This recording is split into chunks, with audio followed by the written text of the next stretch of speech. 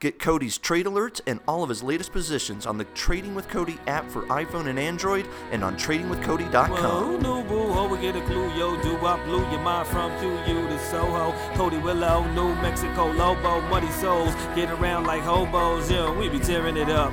And you gon' get it, how you giving it up? In this week's Cody Underground podcast, I sit down with Brian Bain from Investor in the Family and talk about tech trends, recognizing revolutions, and some of my favorite stock picks for all of the above, and much more. Here you go. Well, hey, Cody, welcome to the show. Thanks so much for having me, Brian. It's great to be back. Absolutely. Well, and you don't really need a lot of introduction since you've been on the show several times before. And as always, we're thankful for your time here. Briefly, for those of you who have not heard some of Cody's previous interviews or shows here on Investor in the Family, Cody is co-CEO over at Scutify.com. I encourage you guys to check that out. It's a great platform for learning as an investor, having a great investing community to dialogue with, learn with, and just become better investors with as well. And in addition, get a lot of great investing ideas while you're there. So I encourage you guys to check that out. And all around, Cody's just a great guy. He's one of those people who I'll say is on the good side of the fence in the investing world, who generally is here and around to help people out, and that's one of the reasons we like having him here on the show. So, Cody, it's great to have you back as always. Hey, thanks so much for having me. You know, Brian, last night I was speaking at an investment club, and I told them that 20% of Wall Street is outright scam, 60% is marketing and probably worthless, and maybe 20% is people and products and services that are out there actually trying to help you build wealth. And I want to be part of that 20%. I think you do too. Well, and I'd say you definitely are. And man, it's that breakdown is not encouraging to me, but helpful, because man, when you get started out fresh with investing, you get online. Obviously, there's an seemingly infinite amount of information out there, and it's so hard to slog through it all. And typically, unfortunately, that 60% that's mostly marketing and that 20% that may be just downright, bad or against you is scam. Yeah, there you go. That's the word. I mean, unfortunately, they're really effective at getting the word out about what they're doing, and they know the buttons to push and where to get, and it can be hard early on to sift through a lot of that. And so, all of you out there, you may be a seasoned investor or a new investor, and I know all of you are probably nodding your heads right now, but just encourage you. There is good stuff out there, and Cody and I like to think. And that's, again, why you mentioned Scutify earlier. We've got the Scutify apps you could download on the iPhone and iPad and Android devices, and the thing on Scutify is that, you're getting probably more like 60 or 80% of people that are trying to do the right thing and help you build wealth. Like any platform, I think there is some marketing that gets snuck on there, but the community itself is self-policing and pretty active on making sure that people are asking questions and or responding in ways that are helpful and respectful. So check out Scutify. But let's jump into the interview here, Brian. Yeah, I want to talk about, the way you define your approach to investing is revolution investing. And in the time that you and I have known each other and that I've been following your work, there have been a number of different revolutions. The word revolution would tie to these different things. And even going back before you and I connected, I guess, would you say the first revolution that you probably really keyed on, would you say it was the tech revolution, going back to Apple and Google? Sure. And I don't know what I would have called it other than broadly, yes, sort of a tech revolution at that point. And I also the internet video revolution. I think I was pretty early on in, say, 2005, 2006. Most recently, and by far the biggest revolution that I got excited for and positioned for and wrote about, was the app revolution. Right. And essentially not just smartphones, but tablets, and the concept of us going to an app culture and using apps billions of times, trillions of times a day. Apps are accessed now every day. And there's been $1 trillion worth of wealth created through apps and app valuations and app revenues, and that's real world stuff. And that's, you want to find revolutions like that, and I think that's what you're leading us into today is, what's the next big one, and is it virtual reality? Yeah, we do want to go there, but I want to lead up to it a little bit in the sense going back to social media, or even again back to just the overall tech bubble. And there's the successes of companies like Apple and Google, which were and continue to be great investments and big winners. From the app revolution you just mentioned, probably the biggest winner will probably most likely be Facebook so far. I mean, that's definitely one of the biggest. Netflix has been a huge winner there. Also, there have been some other app companies that have fizzled quite a bit. They jumped that, they're kind of a cannon fired out of the cannon, but then just haven't really materialized in terms of as companies beyond the hype. Same thing was true with tech companies back 15 years ago.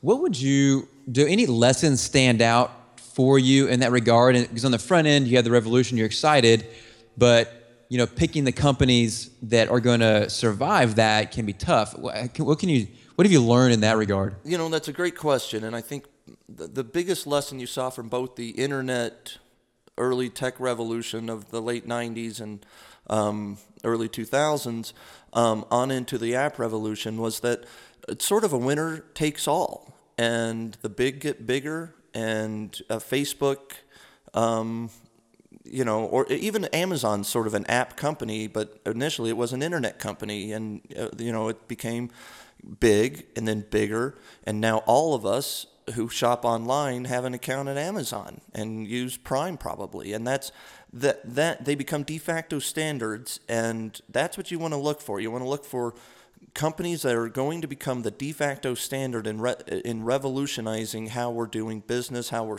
buying something, how we're watching video, how we search for information, how we use our cell phones. Those are the revolutions you want to get in front of, and once you find the winners, you stick with them because they typically become bigger and bigger winners. Right.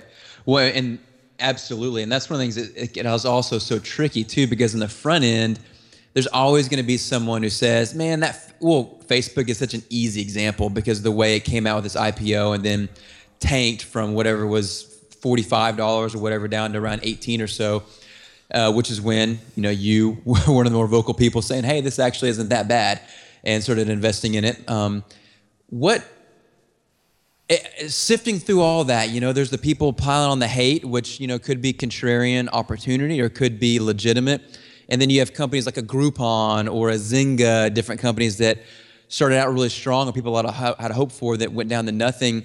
Would you say, like, when I think through that, I think, is the difference the product? Is the difference the management? A little bit of all the above? Do you put your weight heavier in one place or the other when you're trying to evaluate which ones are the ones that could become those de facto standards? I'll give you two more examples. Would be Yelp and Twitter for app companies that shot out of the cannon and had huge valuations and then have faltered and are down about 80% each from their highs. And unfortunately, part of it is just more art than science, and finding a visionary like Mark Zuckerberg or Steve Jobs helps you have faith that this company is going to continue its trajectory of dominance. And I never had that with Dick Costolo, for example, at Twitter. Right. I never felt that about the CEO at GoPro, for example. I don't have any faith in those guys. And that has, that's a personal, that's a personal choice. A personal. I'm analyzing those guys on a personal level. It's not like it's scientific or something, and I can apply some metrics. But part of it is looking beyond that and seeing the platform that gets built and hits critical mass. And when Facebook came public, it was about like 400 million people, 500 million people on the network, on up to a billion soon thereafter. And then, now we are at 1.5 billion, and we spend ever more time on Facebook. And seeing that, with whether you like Mark Zuckerberg or not, you can see that dominance happening. And Netflix, the same thing over the last 5 years. You could see more and more people choosing Netflix as a de facto standard when they'd cut the cable. So that type of stuff, you want to look for large platforms that hit a de facto standard status, that hit critical mass, that that become that have so many developers on it that creating products that more and more consumers are coming to the platform, so that more and more developers are coming to the platform, creating more and more products, bringing on more consumers, and that virtuous cycle is the type of thing you've got to get in front of. Mm-hmm. What do you think about, like you mentioned Facebook and Netflix, obviously two huge winners in this space, but they do seem to be hitting some level of critical mass. I mean, Facebook, how many more people globally can get on the internet at this point? Or at least in the near future, to actually add to user base and so on. Once they get to a place where it seems they've hit a little bit of critical mass and maybe the higher level growth is past, do you lose interest in some of those, or do you still see a lot of opportunity in some of those companies? I think there's Facebook as an example. There would still be so much opportunity because the company is barely monetizing those customers. I mean, a cable subscriber's worth $20,000 or $30,000 on a per subscriber basis when you look at a valuation of a cable company. And obviously, a cable company is generating a lot more revenue per month per subscriber than Facebook. But Facebook valuation is about $200, $300 per subscriber. And that means that and they're barely generating any revenue. So having 1.5 billion people on users, not subscribers in the case of Facebook, having that kind of a critical mass and that kind of a huge audience, you've got the opportunity to just even generate $1 per day per subscriber, and now you're talking $300 per year per user on Facebook, and at say at that point 2 billion users in 2 or 3, 4 years, you're talking $300 per 2 billion people. That's a big number of revenue, and that's a lot of valuation that Facebook has not captured yet, the stock itself. And that's where you have, again, you go back to management, because especially once a company like Facebook or even with Netflix, they've gotten beyond the point of, you're not worried about, is this company going to succeed at this point? They're even maybe say they're past that initial revolution stage, like they're here, for the foreseeable future. And so then you can look at their management and say, now they do have this critical mass. You have confidence. You may not be sure how they're going to make that monetization happen, but you feel like you're going to have confidence in that they will.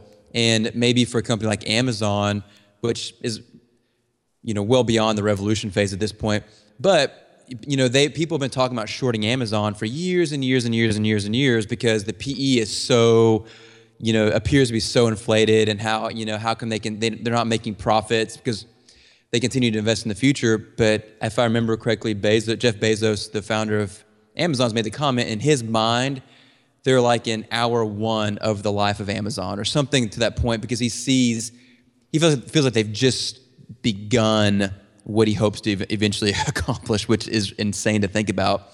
But just shows how that company can be established, but so much out there still. Let me just riff on Amazon there for a moment, and that thought you're having, because that's the thing, is he's conquered the United States retail market, but there's still a global retail market, and there's going to be just a handful of huge, huge global winners in the retail world in 20 years from now.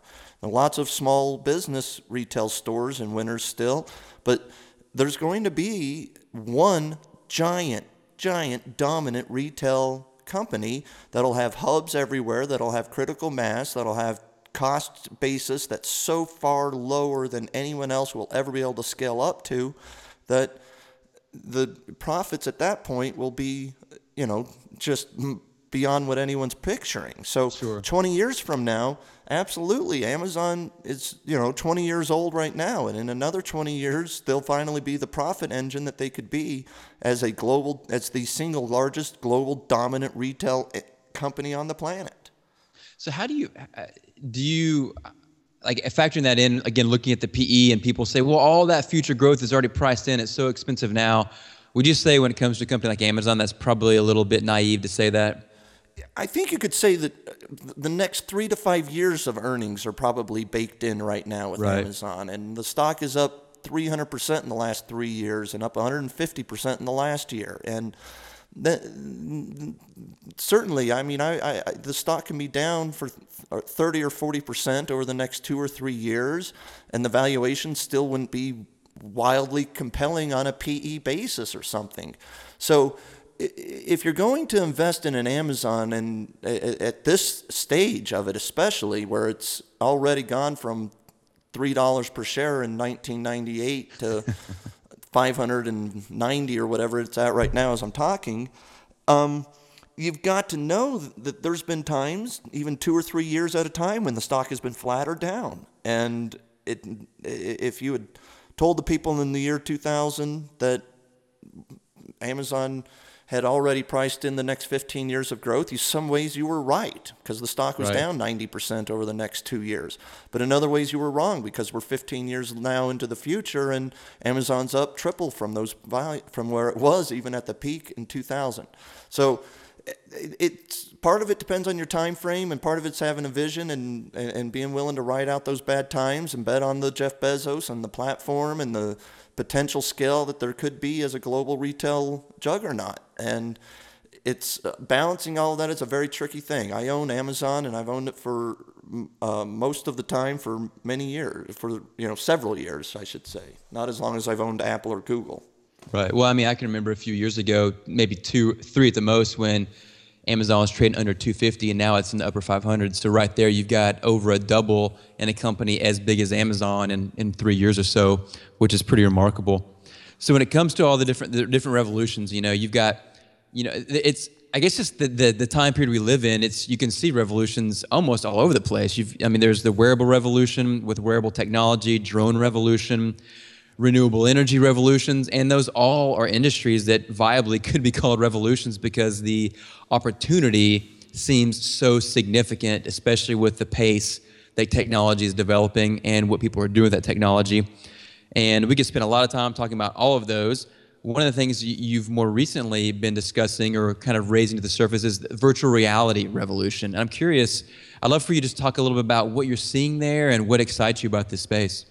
Well, virtual reality is another good example of something that's so early on in its in what it's going to be. Amazon's 20 years old, but virtual reality in some sense is also 20 years old. If you remember some of what was that Coca-Cola commercial that had that talking robot, and there were movies in the 80s and 90s that had virtual reality concepts. The Lawnmower Man was one of them. So the concept's been around, but the tectonic plates of virtual reality have shifted such that you've got so many things coming together right now. The amazing graphics chips from NVIDIA driving relatively cheap consumption of this early hardware of virtual reality that's only going to get cheaper, and the chips will get cheaper, and you'll have continual improvement of the product itself. And having Facebook's Oculus Rift and HTC Vive and the Sony PlayStation coming out with virtual reality platforms in the next year or so allows development and developers to finally start creating those products we were talking about earlier that'll bring in consumers. And the products right now are not great for the mainstream, but you give it 5 years and there will be thousands of services and applications and games that are so cool that virtual reality enables that nothing, and it's just a whole new way of looking and playing and interacting with the world. Do you see, and there's a lot of exciting stuff there because, it makes me think about, we've mentioned this before, I think in previous podcasts when mentioning the Apple Watch, and people were critiquing, well, it's not selling very well and so on, when in reality it was selling better than the iPhone did when it came out. But when the first iPhone came out, it was pretty boring. There's no GPS. There wasn't an app store. It's very limited, and in the same way. But now it's just there's so many applications that you can add into a smartphone, and I'd say even on that front, we're barely even touching the surface as far as ultimate opportunities with apps and other accessories for a smartphone you can use for sensors and otherwise. And you add virtual reality into that, and it just expands the ecosystem so much more. That's right. And the idea, the App Store cycle is probably played out a lot faster than the virtual reality development cycle will. There were just such a pent-up demand, and everybody could see, any developer had easy ability to create apps. And I don't think that's true of virtual reality at this stage. So I think, if it took 3 years for the App Store at Apple to truly hit critical mass and have a great amount of good product in it, it's probably 3 to 5 times that for 5 to 15 years before there will truly be great services and the products will be so accessible and whatnot in virtual reality. You mentioned how much better a smartphone is, the iPhone 6 Plus versus the iPhone 1, and you can picture that right now. While you need a high-end Microsoft or for the HTC Vive or for the Facebook Oculus, in 5 years, 7 years, our iPhones, our smartphones themselves will have as much computing power as today's high-end desktops. So they'll be running that virtual reality world for us, and that'll make it so much cheaper because you won't need to buy a great big desktop to run this thing. And at the same time, there'll be more and more people using it, and more developers will have had new services and products hitting the marketplace, and you will truly sort of have that perfect storm happening. But we're so early. I mean, we're probably ahead of it right now, and it wouldn't surprise me that we have a bubble in virtual reality stocks and then we get a crash in 2 or 3 years, and but at the same time, it'll be 2 or 3 years before the products themselves are actually getting great. And then you'll have that same sort of cycle like you saw in the internet with Amazon, where it crashed, but the great .coms, Priceline, Amazon, or several others have come back and are worth more today than they ever were back then. And that same sort of thing will probably happen in the virtual reality revolution, turning into a virtual reality bubble, turning into a virtual reality crash, and ultimately the big winners will ride that revolution to creating huge wealth for their investors. There are probably some good contrarian lessons in that as well, and one being be very careful of ever chasing. The fear of missing out has ruined many of investors. And so if you see any of these spaces, whether it be 3D printing a couple of years ago, be very, very careful, everyone listening, of chasing the hype and excitement, because rarely does that ever work out for you. Right, and you got to be careful about which revolutions and the timing of those revolutions. And so I think that's what we're getting at. There probably is going to be some great growth, but at some point you won't want to pay up. If Right. NVIDIA triples from now in the next 2 years, like we were talking about earlier, it's probable that the stock could have then 2 to 3 years at some point of a down or sideways market as the fundamentals catch up with the valuation, or vice versa. Well, and then that's where, again, the other side of being a contrarian, when everyone's hating on it and it looks like, it's worthless, and hey, that was a big mistake, that revolution will amount to nothing. It's like, well, if you thought it was a worthwhile revolution before, when that stock is in the tank, that may be a time worth looking into it. And so it's just good to keep that in mind as everyone's looking into, especially a revolution. Makes me wonder if I ought to be looking at 3D printing. I was just about to ask about that. And here we are talking about maybe that's the time to look at a stock. So I'll throw the name out there. Stratasys is by far my favorite 3D printing name, and I don't own it, and it's crashed 80% from its highs, and maybe it's time to take a look at it. Sure. Note to self. Yeah. Well, of course, I guess in that space, and you've said this so many times, usually the best investment is the hardest one to make. The idea that the one that, why don't you flesh out what you mean by that? Because I'd like to bring that into the conversation here. So many times, buying at a market low when you feel like puking and you want to sell everything, that's usually a great time to buy. And then vice versa, when you feel like a genius and all your stocks have been up, even just as recently as the end of last year, I was able to promote Trading with Cody, my subscription product. Go to tradingwithcody.com and check it out, everybody. Because the sales pitch wrote itself, because my big longs were Apple, Google, Facebook, Netflix. I'd ridden these names to Facebook. I had a 400%, 300% gain in or something at the time, and it just wrote itself. And I was short Valiant, the company that's crashed 80% in the last 6 months, and short Pandora, which is down 50% in the last 6 months. And I've warned everybody, stay out of oil, don't try to time a bottom, and here oil was crashing. And the point of all this isn't to make me sound like a genius. The point was that was actually the time to sell, because you were at least going to have a temporary blip. When you feel that smart, when you feel that genius, it's probably time to sell. It's hard to sell at that moment. And for the record, I was trimming my stocks and writing articles literally called "When You Feel Really Smart, It's Time to Trim." And that's how it is, you know? I mean, there's a contrarian aspect to the hardest trade to make is often the right one. And that goes along with just being a contrarian in some sense. When everybody else is panicking, it's hard to be bullish. And when everybody else is high-fiving and feels like a rock star and telling their stories about their stock picks at the cocktail party, it's hard to sell or trim. And it's also hard sometimes to know where you are in that cycle. And by the way, the cycle takes time. I don't think we're at either extreme at this very moment.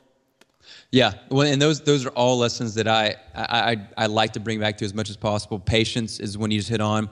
Because a lot of times these cycles can take years. You know, some bigger cycles with energy, oil, and otherwise can take many years, and other cycles can take, you know, a year or two in technology where you don't have quite the infrastructure lags and otherwise. But it's so hard to wait for those opportunities because I think it's true for most of us, we don't want to miss out.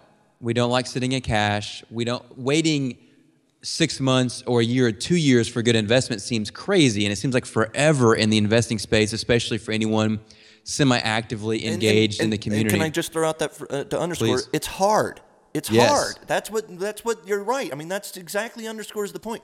It's so hard to wait for great investments. It's so hard to sell when things are great, and it's so hard to buy when things are horrible, and all that stuff. It's hard to do.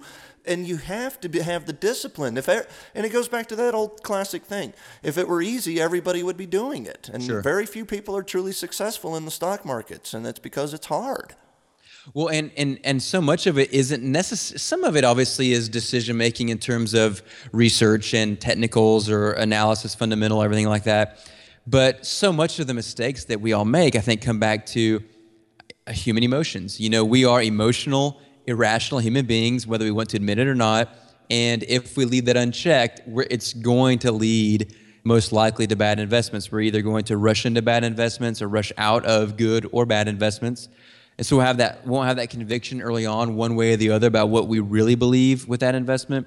And then we also won't have the discipline to stick to it. You know, for example, if we really believed in 3D printing, for example, if 3 or 4 years ago we really believed in the potential of this technology, then really nothing's happened in the last 3 years that should change what we think that space will do.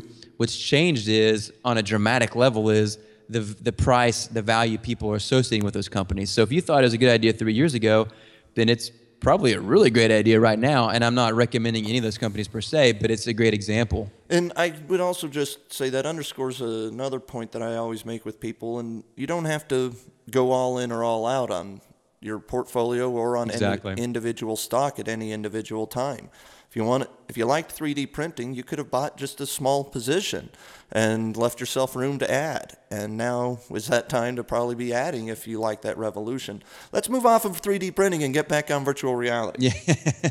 What do you like in virtual reality? Like where do you, being this early in the process, where do you look? What are the opportunities? So the cheapest and probably least risky name in virtual reality is Sony, surprisingly enough. I think that the Sony PlayStation and the price point of the Sony PlayStation and the critical mass of developers that are already on the PlayStation enable Sony to be sort of the clear favorite in this horse race very early on. The stock is also relatively cheap. They got a great balance sheet, and there's other reasons to own Sony that I won't go into right now. I do own the stock. I've owned it for about a year and a half. I bought it in the mid-teens or so, and I still own it. And I think there's a lot of upside, in part because Sony's going to be a big player in virtual reality over the next 5 to 10 years. And I assume Facebook, obviously some opportunity there. Well, and Facebook's hard to call it a virtual reality play when so much of it is truly the social side of that company. Sure. The valuation of it, the revenues of it, etc. The Facebook Oculus Rift doesn't have the existing developer base that Sony does, and if you've got faith in Mark Zuckerberg running Facebook and creating the platforms and the developers community that he's created there, I think you can bet that he'll do the same thing with the Oculus Rift. But there is some risk there because it doesn't exist yet in the way that it does with Sony. I do also own Facebook, as you mentioned earlier. I've owned it since a few weeks after the IPO. Sure.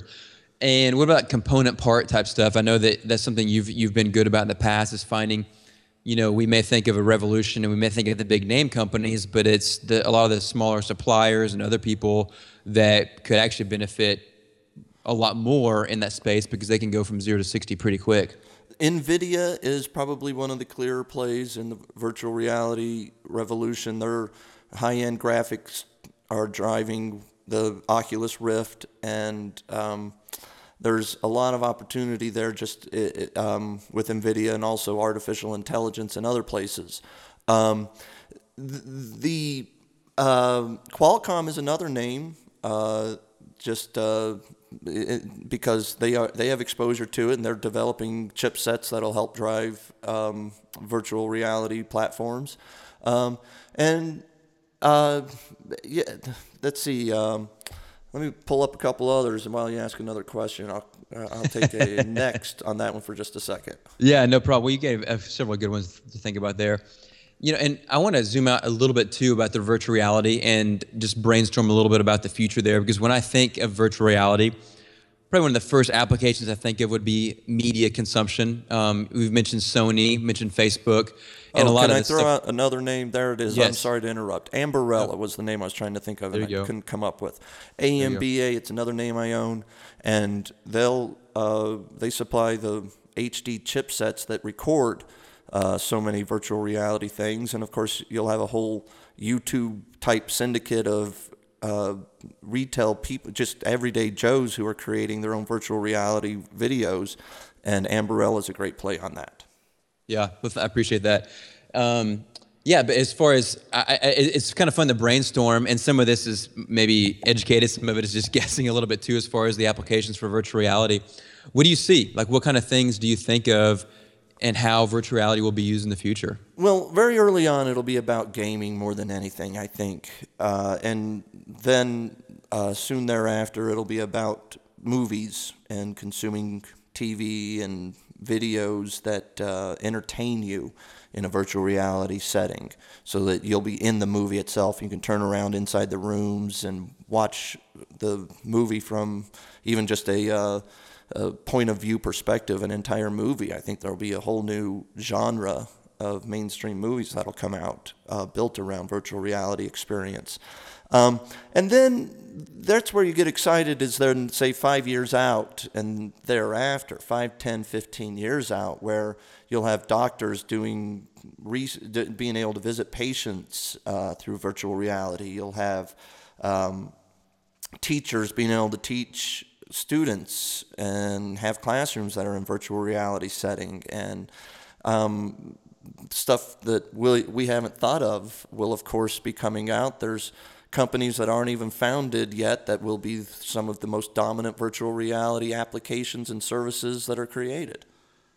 When having scenarios where I'm sure the goal for these companies is really being able to create, it sounds redundant, but the term virtual reality is a reality around you that isn't real but feels real.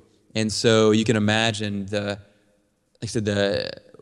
endless possible ramifications of that in terms of products, services, and otherwise. Is pretty astounding to think about. And we wouldn't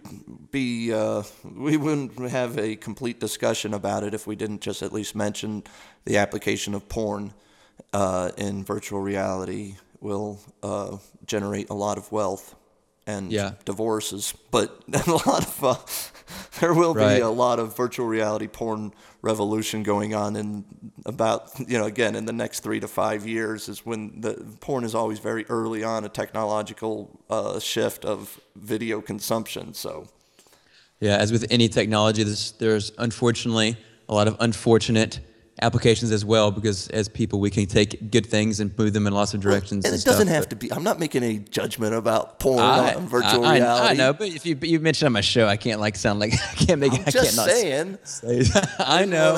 There's truth. There's truth to it. No Unfortunately. judgment. Just there's a lot of wanted to there's a point lot of out and money have there. a complete discussion. If we're going to talk virtual reality revolution, we need to mention it. Put a period on it, and let's move on. Keep asking There the you other go. question. There you go.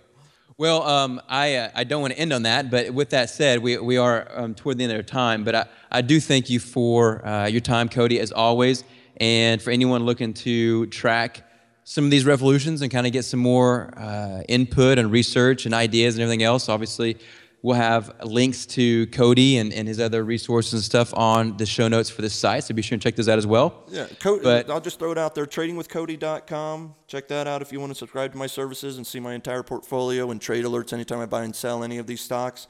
And download the Scutify apps for iPhone and Android, where you can find Brian and myself and other seasoned veterans on Wall Street that can answer questions and will be wrong just like anyone else sometimes, but can throw out some ideas for you too. Awesome. Thanks so much, Cody. Thanks, Brian. Like Muhammad Ali. But please feel the sea breeze, vent and release, and believe that it'll all be okay. Trust me, cause they got the same old thing on the block, and I got the acid rock. You kidding? You be giving it up, and keep on giving while I'm living it up. Myself, I'ma take from the poor and give to the rich, and double high deep. I dig every ditch, and then be good in the game like Joplin until I'm violated or quit. Well, I'll be living it up, and keep on living while you giving it up.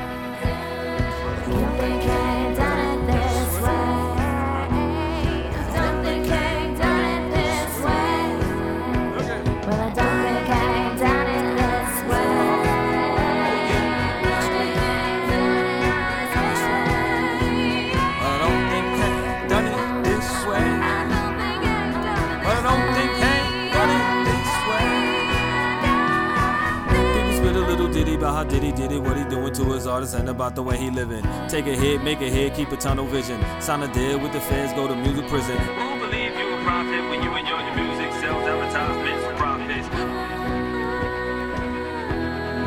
Well, who knew, boo? Ho, we get a clue, yo. Do-wop blew your mind from QU to Soho. Cody Willow, New Mexico, Lobo, muddy souls. Get around like hobos, yeah, we be tearing it up. And you gon' get it how you giving it up. You gon' give it while you giving it up. And living while you living it up. See, I thought I was rich till I got rich and found out how rich can get.